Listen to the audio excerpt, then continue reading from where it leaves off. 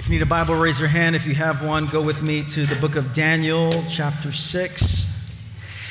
The book of Daniel, chapter 6. I want to welcome those of you here at New Life. If you're visiting as well for the first time here, we're thrilled that you're with us. And if you're watching online, we're thrilled that you've joined us as well. I have a little bit of some props here today just to make a little more plain what we're trying to get at in this series. Throughout this series, we've been talking about having a rule of life, and which is a framework of practices that hold us together as a church. And in the process, we've been trying to lead you in crafting and creating your own personal rule of life. And so when you came in your bulletin, there should have been an insert that looks just like this here, with 4 different quadrants, 4 different boxes, 4 different dimensions of spiritual life and discipleship. So with its prayer, it's upward; rest, it's withward; inward; relationships is withward; work is outward. Those are the 4 directions. And so it's upward, inward, withward, outward. And today we're going to be focusing on the prayer dimension of the rule of life. 2 weeks ago, we focused on the relationships piece.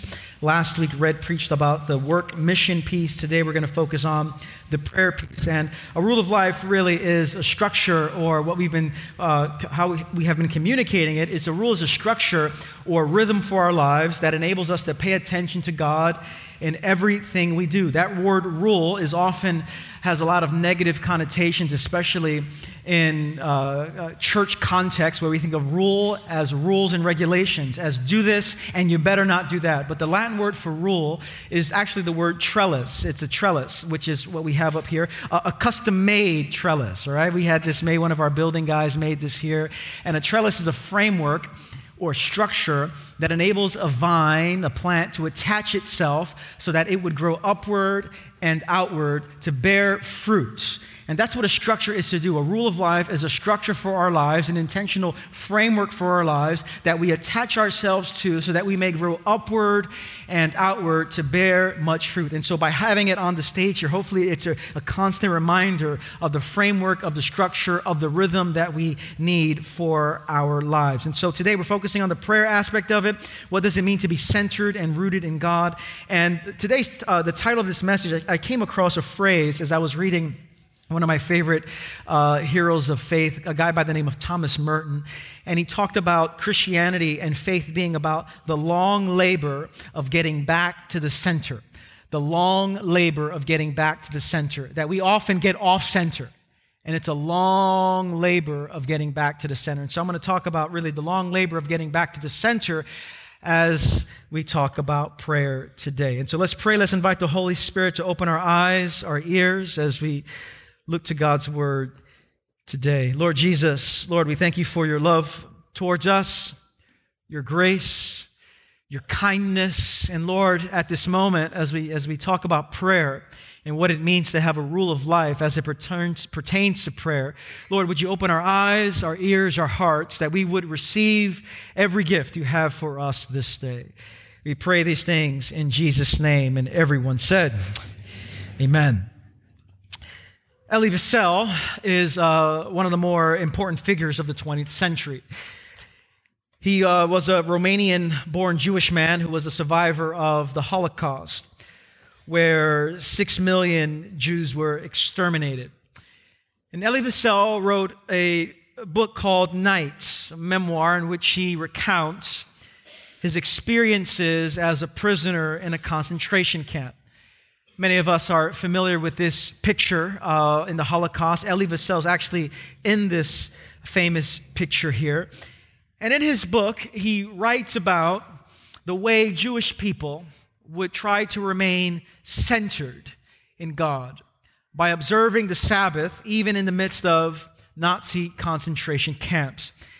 And in one of the excerpts in his book, he writes this wonderful paragraph in which he says, I remember a Lithuanian preacher, a Majid, who wandered among us every Friday night, accosting everyone with the hint of a smile. Brother Jew, don't forget, it's Shabbat. He wanted to remind us that Shabbat reigned over time and the world despite the smoke and stench. Now, this preacher realized that in spite of all that he faced, in spite of the horrors that surrounded him, in light of the pressures and the wickedness that would seek to crush him, he remained at the center of God, rooted. That he had a rule of life, in this case was keeping the Sabbath week in and week out. That while everything would try to sweep him away from his life of God to get him off center, he remained grounded. And this is the urgent kind of need that we have in our world. That it's very easy for us to get off center, to find ourselves on the margins of society, as it were, disoriented, away from the center of God's love. And so living a rule of life, the way I want to frame it for us today, is that living a rule of life keeps you from being ruled by life. To live a rule, to have an intentional way of following Jesus in the world, a framework, a structure, a rhythm, living a rule of life keeps you from being ruled by life. And the reality is, life easily overwhelms us. Life easily rules us. There are pressures we face, problems we encounter, pain that comes our way, and we very easily find ourselves away from the center of God. That in a given day, we are pulled and we find ourselves wandering away from the center. I think about the pressure that many of us have to achieve. That in an achievement-oriented culture, we always have to be doing something, achieving the next thing. And so we get so fixated on the next place in our career, so fixated on the next level of our education, that all of a sudden we find ourselves, all good things, but we find ourselves away from the center of God. I think about the pressure to accumulate things like status, that we get so fixated on having the kind of status in the world, having the kind of possessions in the world, having a kind of way of life that we want other people to see us according to. And all of a sudden, in our need to accumulate status, we find ourselves off from the center of God. I think about the anxiety that comes our way, that moves us off center. That we live in a world in which anxiety is the norm, our own anxiety and the anxiety around us. Which is why in 1964, a CBS journalist by the name of Eric Sevareid, he made this observation about the United States, where he says the biggest business in America is not steel, automobiles, or television. It is the manufacture, refinement, and distribution of anxiety. And many of us know that. Many of us feel that. That anxiety is within us and anxiety is around us, and all of a sudden you find yourself off center, away from your life in God. I think about the mindless distraction that pulls us away in our culture. I recently downloaded the update on my phone, and there's an app called Screen Time, which captures how much time you spend on your phone, how much time you turn on your phone, how much time you spend on a particular app. And I didn't want it. I didn't ask for it. And I looked at the screen time this past week, and I was overwhelmed by how distracted I get and pulled away from the center. I think about the ongoing political hostility in our world that gets us off center. Earlier this year, I went on a cruise, and I didn't have any cell phone access. I didn't have any internet access, no ability to really find out what's happening in the world for 5 days. And at first, I was shaking, Oh, God. And then after day 2 or so, I was like, this is pretty nice. I'm centered. I'm feeling peaceful. I'm praying on the deck, and then I get off the boat, and I get phone coverage and such, and I go online, and I see what's happening on the news, and all of a sudden, anxiety pulled me back off center. Stressed out. We are easily in a world that pulls us off center, off God, off of a life of God, off of the love of God. It's very easy to be ruled by life. And yet we have in our passage today a young man who is in a foreign land with his own set of problems, with his own set of pressures, and yet he remains grounded in God. I'm talking about Daniel. In Daniel chapter 6, we see a story of his commitment to stay rooted, of his willingness to worship God, of his desire to stay faithful to God in a world that would try to sweep him off center. And when we pick up in our text in Daniel chapter 6, Daniel is already becoming a star in Babylon. But now something has happened where the surrounding workers of this Babylonian king wants to set up his name to be the ultimate name and to have everyone worship his name. And so we pick up with that story in this text in Daniel 6, beginning in verse 6. Hear the word of the Lord. It says, "So these administrators and satraps went as a group to the king and said, 'May King Darius live forever.' The royal administrators, prefects, satraps, advisors, and governors have all agreed that the king should issue an edict and enforce the decree that anyone who prays to any god or human being during the next 30 days, except to you, your majesty, shall be thrown into the lion's den. Now, your majesty, issue the decree and put it in writing so that it cannot be altered, in accordance with the law of the Medes and Persians, which cannot be repealed." So King Darius put the decree in writing.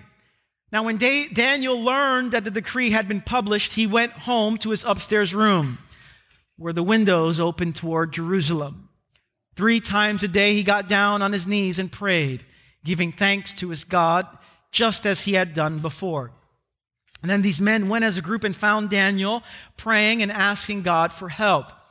So they went to the king and spoke to him about his royal decree. "Did you not publish a decree that during the next 30 days, anyone who prays to any god or human being except to you, your majesty, will be thrown into the lion's den?" And at this point, they grab Daniel and his friends and throw him into the lion's den, and yet God protects them in the lion's den. But what I want to focus on is verse 10. 3 times a day, he got down on his knees and prayed, giving thanks to his God, just as he had done before.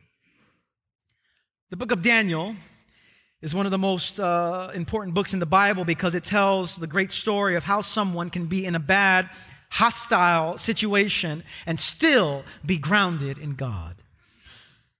The book of Daniel begins in a terrible way for the people of God. The people of God, after years of disobedience, after years of idolatry, after years of rebellion, are sent into exile. King Nebuchadnezzar and his Babylonian empires, modern-day Iraq, conquers Jerusalem and carries most of the city's inhabitants into a faraway land. And most of the inhabitants, and many of the inhabitants they grabbed were young teenagers. And one of them was Daniel. Daniel is taken by this army and is immediately cut off from his family. I imagine Daniel's getting out of high school one day, about to head home to do some homework, and all of a sudden some Babylonian troops come and grab him and take him into a foreign land.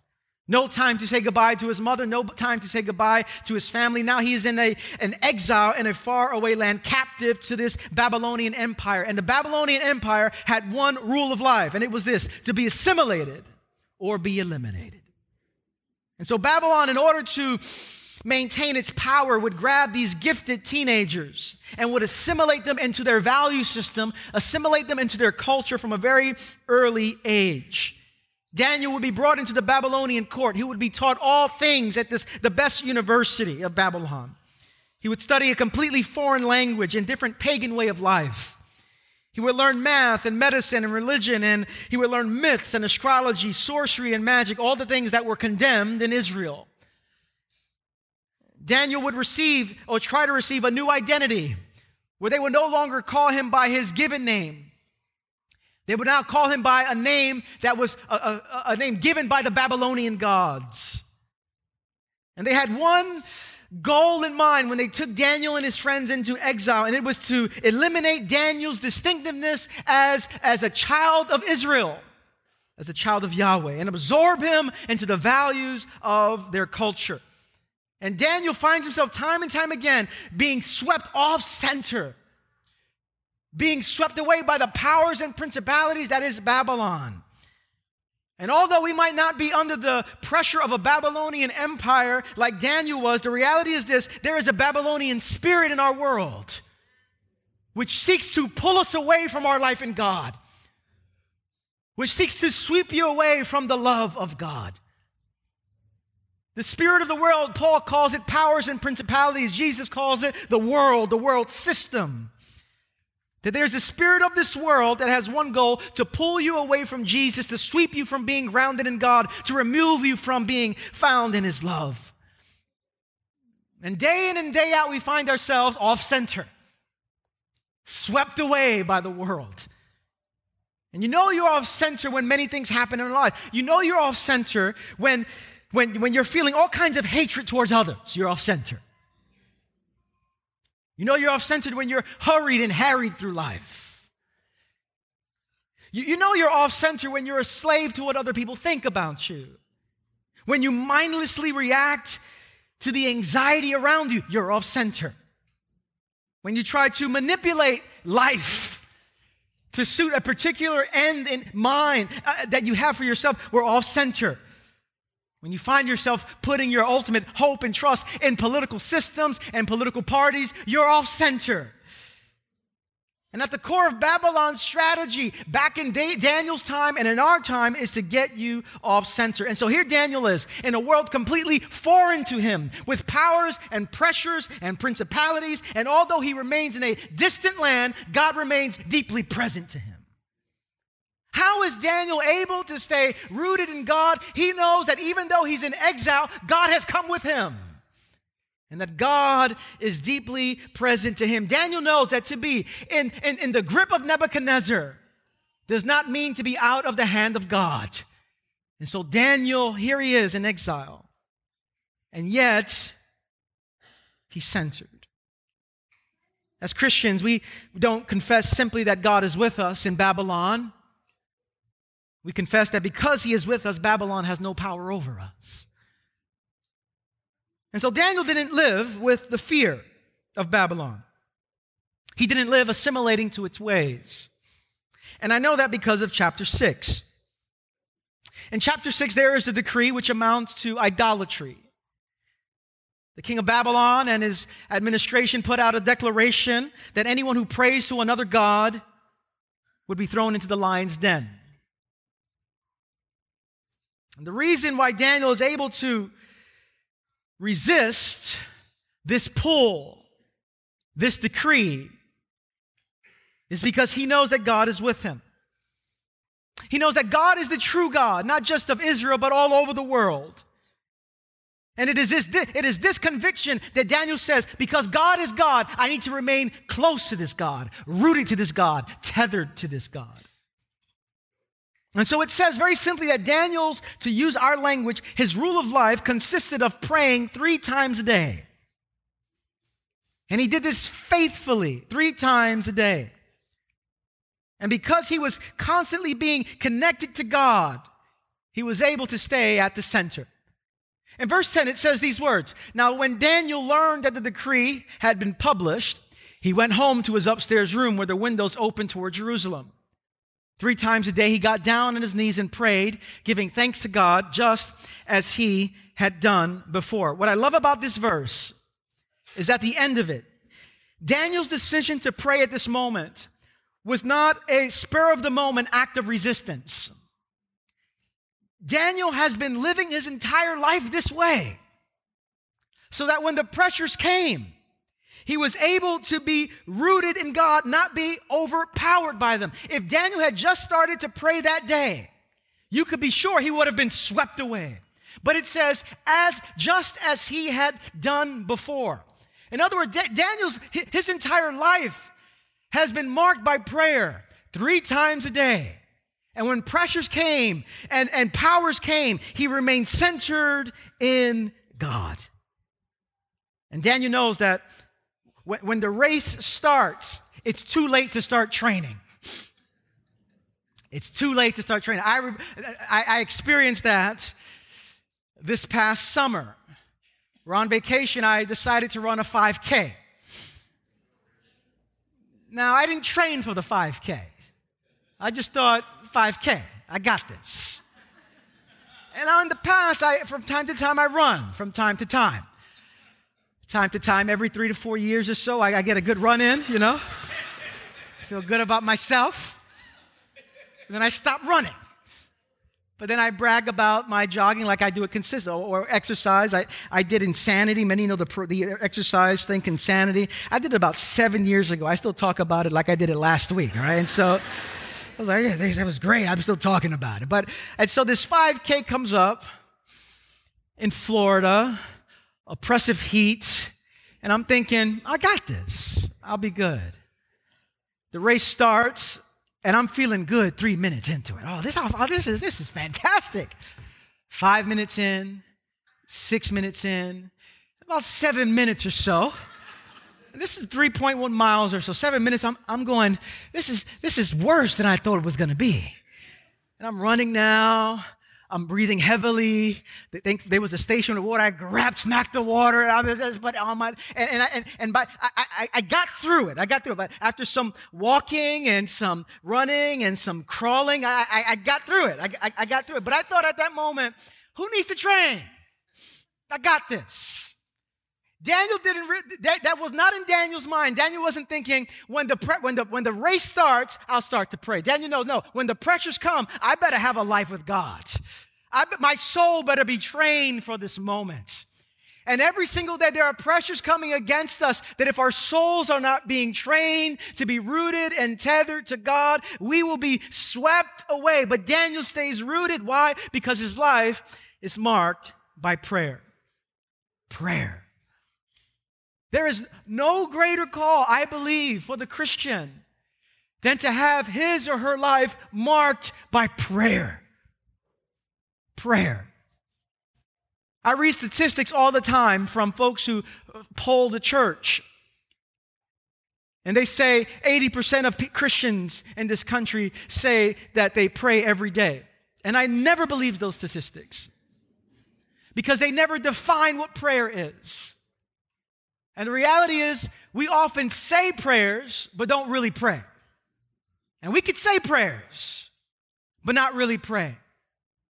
The question is your life marked by prayer, communion with God, being with God, your life being tethered to God? And so when I talk about prayer, I want to get very specific for this message today. There's so many different ways to describe and define prayer, but I believe the kind of prayer that God is inviting us to very simply looks like this. That prayer is, to have a life of prayer means to have an intentional rhythm of being with God in silence, in scripture, in self-reflection. This is not the only definition. This is not the only invitation, but it is one that I believe as Christians we desperately need to hold on to. An intentional rhythm of being with God in silence, in scripture, in self-reflection. Daniel is a man who is praying with a rhythm 3 times a day, morning, afternoon, and evening. And the reason why Daniel prays every day beyond just to just do it was because in a given day he knows by the time lunchtime comes, I might be off center. And so I better get back to the center. He remains rooted in light of pressures and powers around him. I'm reminded of an image that I read from Parker Palmer, a wonderful author who wrote a book called A Hidden Wholeness. And in this book, he tells a story about farmers in the Midwest who would prepare for blizzards by tying a rope from the back door of their house out to the barn as a guide to ensure they could return safely home. And the reason they needed this rope was because blizzards came quickly and fiercely, and they were highly dangerous. And when the full force was blowing, Palmer says, a farmer could not see the end of his or her hand. Many froze to death in blizzards, disoriented by their inability to see. They wandered in circles, sometimes lost in their own backyards. If they lost their grip on the rope, it became impossible for them to find their way home. And some froze, he would say, within feet of their own front door, never realizing how close they were to safety. And many of us, listen, we've lost our way. Life comes. Blizzards happen. And we easily cannot find our way back to the center, which is why we need to be tethered, which is why we need a rule, which is why we need a rope. And so the rule of life is not just a structure that we attach ourselves to that helps the vine grow upward and outward to bear much fruit. A rule of life is also, if I can add another metaphor to this, it's a rope that keeps us tethered to God. And I want to just demonstrate what Parker Palmer says. I want to just describe it to you. Matt, could you help me here? Could I use your assistance here? Matt's a good guy. Give it up for Matt here. Way to go, Matt. He roots for the Red Sox and the Patriots, but we won't hold that against him. Matt, stay right here, right in the center here. Matt's going to represent, really, the center of God's presence, the center of God's love. And the reality is, life comes and life happens and we go on our journey. And we have our journey in life, and next thing you know, we weren't anticipating it, we weren't preparing for it, but a blizzard comes. And I imagine there are many different blizzards that we lose our way in. I think about blizzards of anxiety that comes, where you go to the doctor's office and you get a bad report. And you weren't expecting a report like this, but all of a sudden, a blizzard of anxiety comes. You can't even see straight. You don't even know where home is anymore. The anxiety of losing a job or financial troubles. And you're wondering, how are we going to pay bills? How are we going to get through the next month here? And you're filled with anxiety. You're off-center. I think about the anxiety of a loved one who's making all kinds of bad decisions, and you're concerned, and the anxiety has overwhelmed you, and all of a sudden, you're off-center. I think about all the blizzards that come our way. The blizzards of busyness, where you said yes to way too many things. And all of a sudden, you can't see straight. You can't find your way back home. You're busy. You're moving. Your pace of life is hurried and harried. I think about the blizzard of conflict that comes our way, where you were having a good time with God, and then someone showed up. Conflict emerges. Someone gives you a bad attitude, and all of a sudden, you're off center. I think about the blizzards of death and loss and disorientation that comes our way, that you can't even see straight. And it is in those moments, as Palmer says, to use this metaphor, that we need to tie ourselves. We need a rope that keeps us tethered to God. That when blizzards come and we can't even find our way home, that something keeps us tethered. We're able to come back home. And this is what prayer is, brothers and sisters. For the sake of this metaphor, this rope is what prayer is, which holds us and keeps us tethered to God in spite of all the blizzards that come our way. And this is what I know about God, and this is what I know about prayer. That if we just show up, it doesn't matter. Sometimes some of us say, I don't even feel anything when I pray. Join the club. I rarely feel anything when I pray. I don't hear God's voice. Join the club. I wish that every time I prayed, the heavens would open and I would hear a wonderful voice. An angel would be flying all over me. I wish that would happen. It doesn't happen. From time to time, God gives us a wonderful move of His Spirit and His presence, but for the vast majority of it, it's just us here in faith communing with God. But what a rule of life is, it's something that keeps you tethered. And this is what I know about God. That even if you show up to God in prayer and nothing happens, God, by His love and mercy, begins to draw you through the center and to the center. And what begins to happen, Matt, just draw that rope to yourself and just pull me with that rope. Easy, all right? Don't pull me too hard, Matt. Very, very easy. All of a sudden, you just show up and you're disoriented in a blizzard.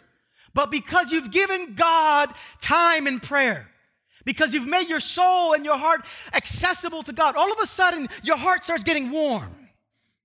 All of a sudden, your affections start changing. All of a sudden, there's a sense of God is here. God has not abandoned me. God is with me. He has not forsaken me. But it takes a rope to keep us tethered to God. A rule of life is not just a list of to-dos and don't do this and you better do this and you better not do this. It's a rope, brothers and sisters. And we need to be tethered to God because blizzards come and you can't see anything and you're disoriented. And yet God says, hold on to me. Show up in prayer. Sit down and be silent. Open Scripture and allow me to speak to you. Offer your heart to me. And all of a sudden you find yourself, you were once lost, now you're found. You were once in a blizzard, now you're home safe. You were once disoriented, and all of a sudden God's perfect peace is filling your heart and mind. But brothers and sisters, we need a rope. And the rule of life is a rope. Thank you, Matt. A rule of life is a rope that keeps us grounded before God. And this is what we all need, because life will sweep us away. And so when I think about my rule of life and I think about our church, the reason we have a rule is because blizzards come, anxiety comes, busyness comes, conflict comes, distractions comes, disorientation comes, death comes, loss comes, and we find ourselves in a blizzard. How did we get here? I don't even know. And most of us, we can't find our way home. And some of you, that's true to your experience this past week. You never know where you're at. You're disordered. Where is home? And yet God is saying, here's a rope. And in God's love, He pulls us to Himself. Our rule of life is a trellis. Our rule of life is a rope. And for our church, we want to be marked by these aspects of our rule. This is our church rule of life. And in our church rule of life, we want to be a church that prays without ceasing. That every moment is an opportunity for prayer. That we want to befriend silence. We want to allow Holy Scripture to shape our lives. We want to embrace contemplative rhythms. And this serves, I believe, as the foundation of everything else in the rule of life. Because if you don't have a life with God, what can you offer anyone else? And so we're invited to stay tethered, holding on to this rope. Now, my rule of life, which is informed by our church rule of life, looks like this. And I share this to give you maybe some ideas of how God might want to be speaking to you and how you want to commune with God. In a given day, I pause 2 to 3 times a day. We call those daily offices of rhythm of prayer. And whether I'm pausing for 2 minutes or whether I'm pausing for 10 or 20 minutes, I need a rhythm of prayer with God. And the reason I need a rhythm of prayer with God is because, as I've said in many different contexts, I don't trust myself to just have quiet time in the morning. Because quiet time just in the morning doesn't get me through the rest of the day. And you know this. Some of us, we pray in the morning, have your coffee, your scriptures, having a good time with God. And God deposits a lot of stuff in you, His love, His grace, His power, His mercy. And everything is wonderful, and then you get on the train. And it's crowded. Someone steps in your shoes, sits where they should not be sitting. And all of a sudden, whatever joy and peace the Holy Spirit deposited in you is now gone by 30, 40%. You get to work, evaluation time, critical remark from your boss, whatever God has deposited in you, you're down to 20%. Go to lunch, you come back, some more drama with a customer. 5 o'clock comes, you're not even a Christian anymore.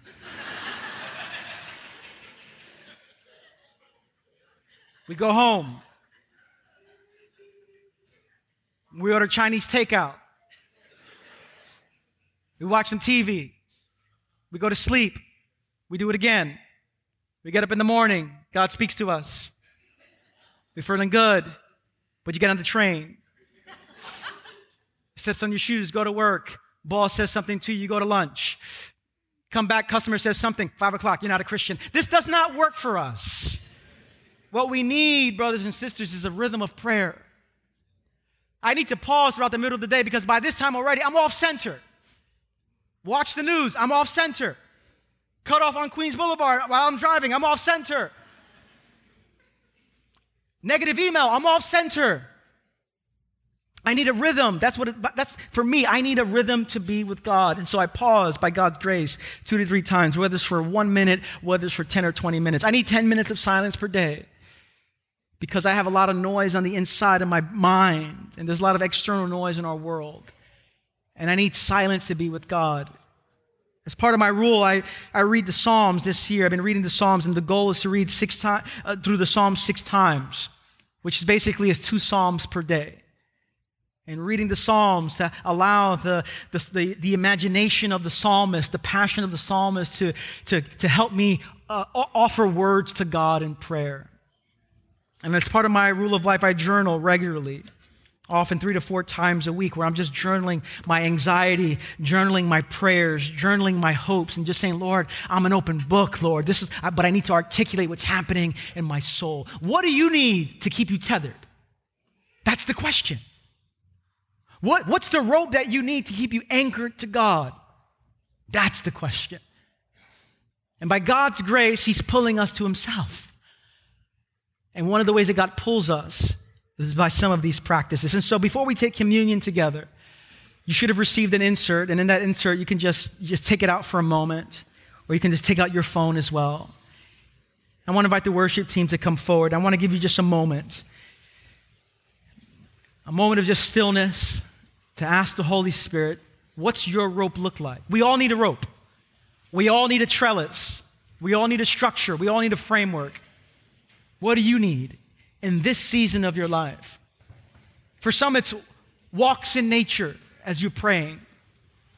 For some, it's praying with others in community. For others, it's silence and in Scripture. But what do you need to keep you anchored with God? I want to give you just about a minute or so, and then we'll take communion. Whether you put it on this paper here or put it on your phone, what do you sense the Holy Spirit now tugging you and pulling you with?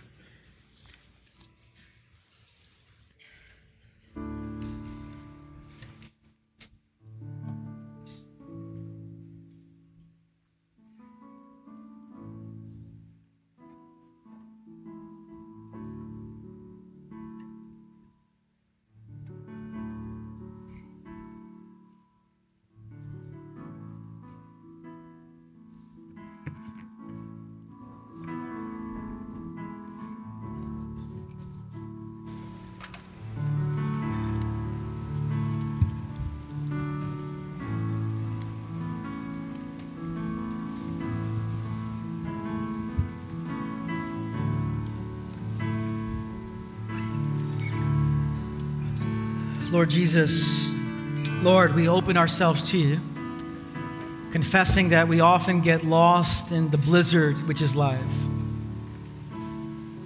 And yet, Lord, you're calling us back to the center. And for many of us, Lord, it is a long journey of getting back to the center, a long labor of getting back to the center. But by your grace, Lord, would you lead us? We thank you for the gift of the communion table, where we can come and take bread and cup and be reminded of your love towards us, of what it means to live at the center. And so we offer now, Lord, ourselves to you as we come to the table. We pray these things in Jesus' name. And everyone said, amen. Let me invite you to stand for a moment. I want to invite those who are going to be offering the bread and the cup to come to the table. And I want to lead us in a prayer of confession.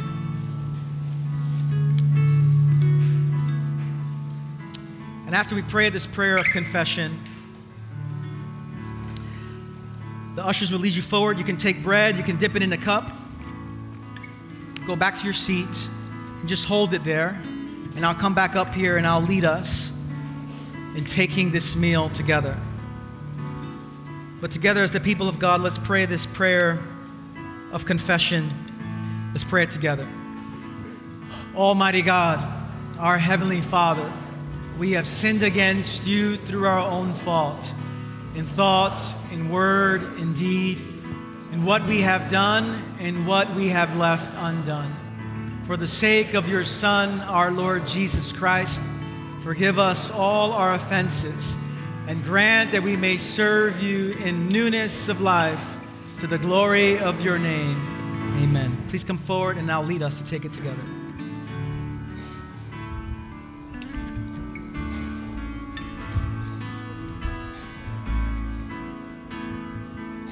Take all I have in these hands and multiply, God, all that I am, and find my heart on the altar again. Set me on fire, set me on fire. Take all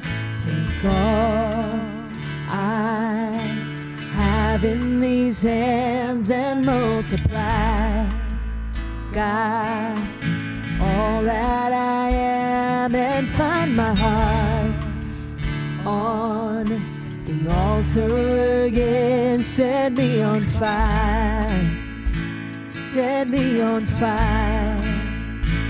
Here I am, God, arms wide open,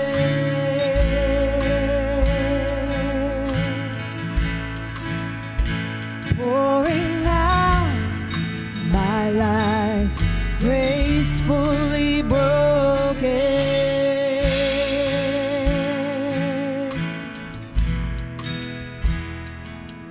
My heart stands in awe of your name. Your mighty love stands strong to the end. You will fulfill your purpose for me. You won't forsake me, you will be with me. Here I am, God, arms wide open,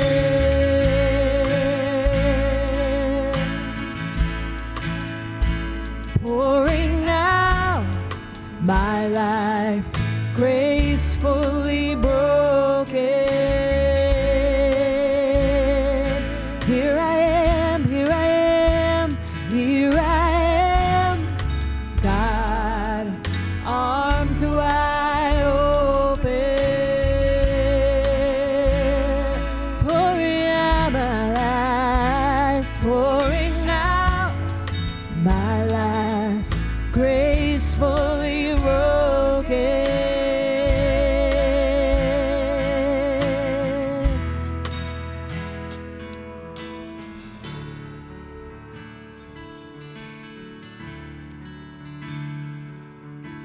All to Jesus now, all to Jesus now, holding nothing back, holding nothing back, all to Jesus now.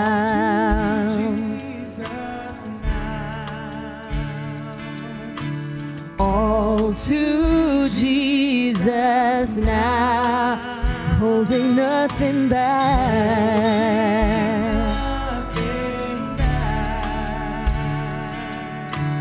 holding nothing back, all to Jesus now, all to Jesus now, holding nothing back, holding nothing back. When we come to communion, we are reminded that Jesus Christ goes through the blizzard of sin on our behalf, and he remains rooted to the Father, saying, Father, not my will, but your will be done. Jesus is tethered to the Father on our behalf. And he, as it were, to use this metaphor, he lets go of the rope on our behalf so that we can have a rope to hold on to God with. And so when we come to the table, we take bread, we dip it in a cup, and we are reminded of God's love towards us, who holds everything together. The Apostle Paul says, for I received from the Lord what I also passed on to you. The Lord Jesus, on the night he was betrayed, took bread, and when he had given thanks, he broke it and said, this is my body, which is for you, for each and every one of you. Do this in remembrance of me. In the same way, after supper, he took the cup, saying, this cup is the new covenant in my blood. Do this whenever you drink this in remembrance of me. For whenever you eat this bread and drink this cup, you proclaim the Lord's death until he comes. As the people of God forgiven by Jesus, let's all take together.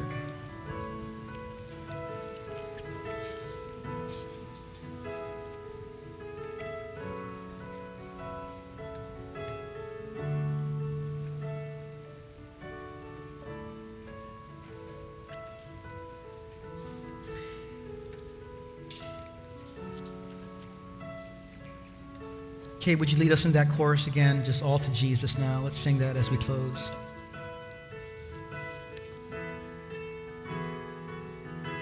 All to Jesus now. All to Jesus now. Holding nothing back, holding nothing back.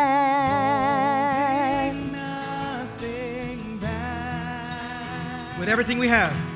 All to Jesus now. All to Jesus now. Jesus now. Holding nothing back. Holding nothing back. Sing, I surrender. I surrender.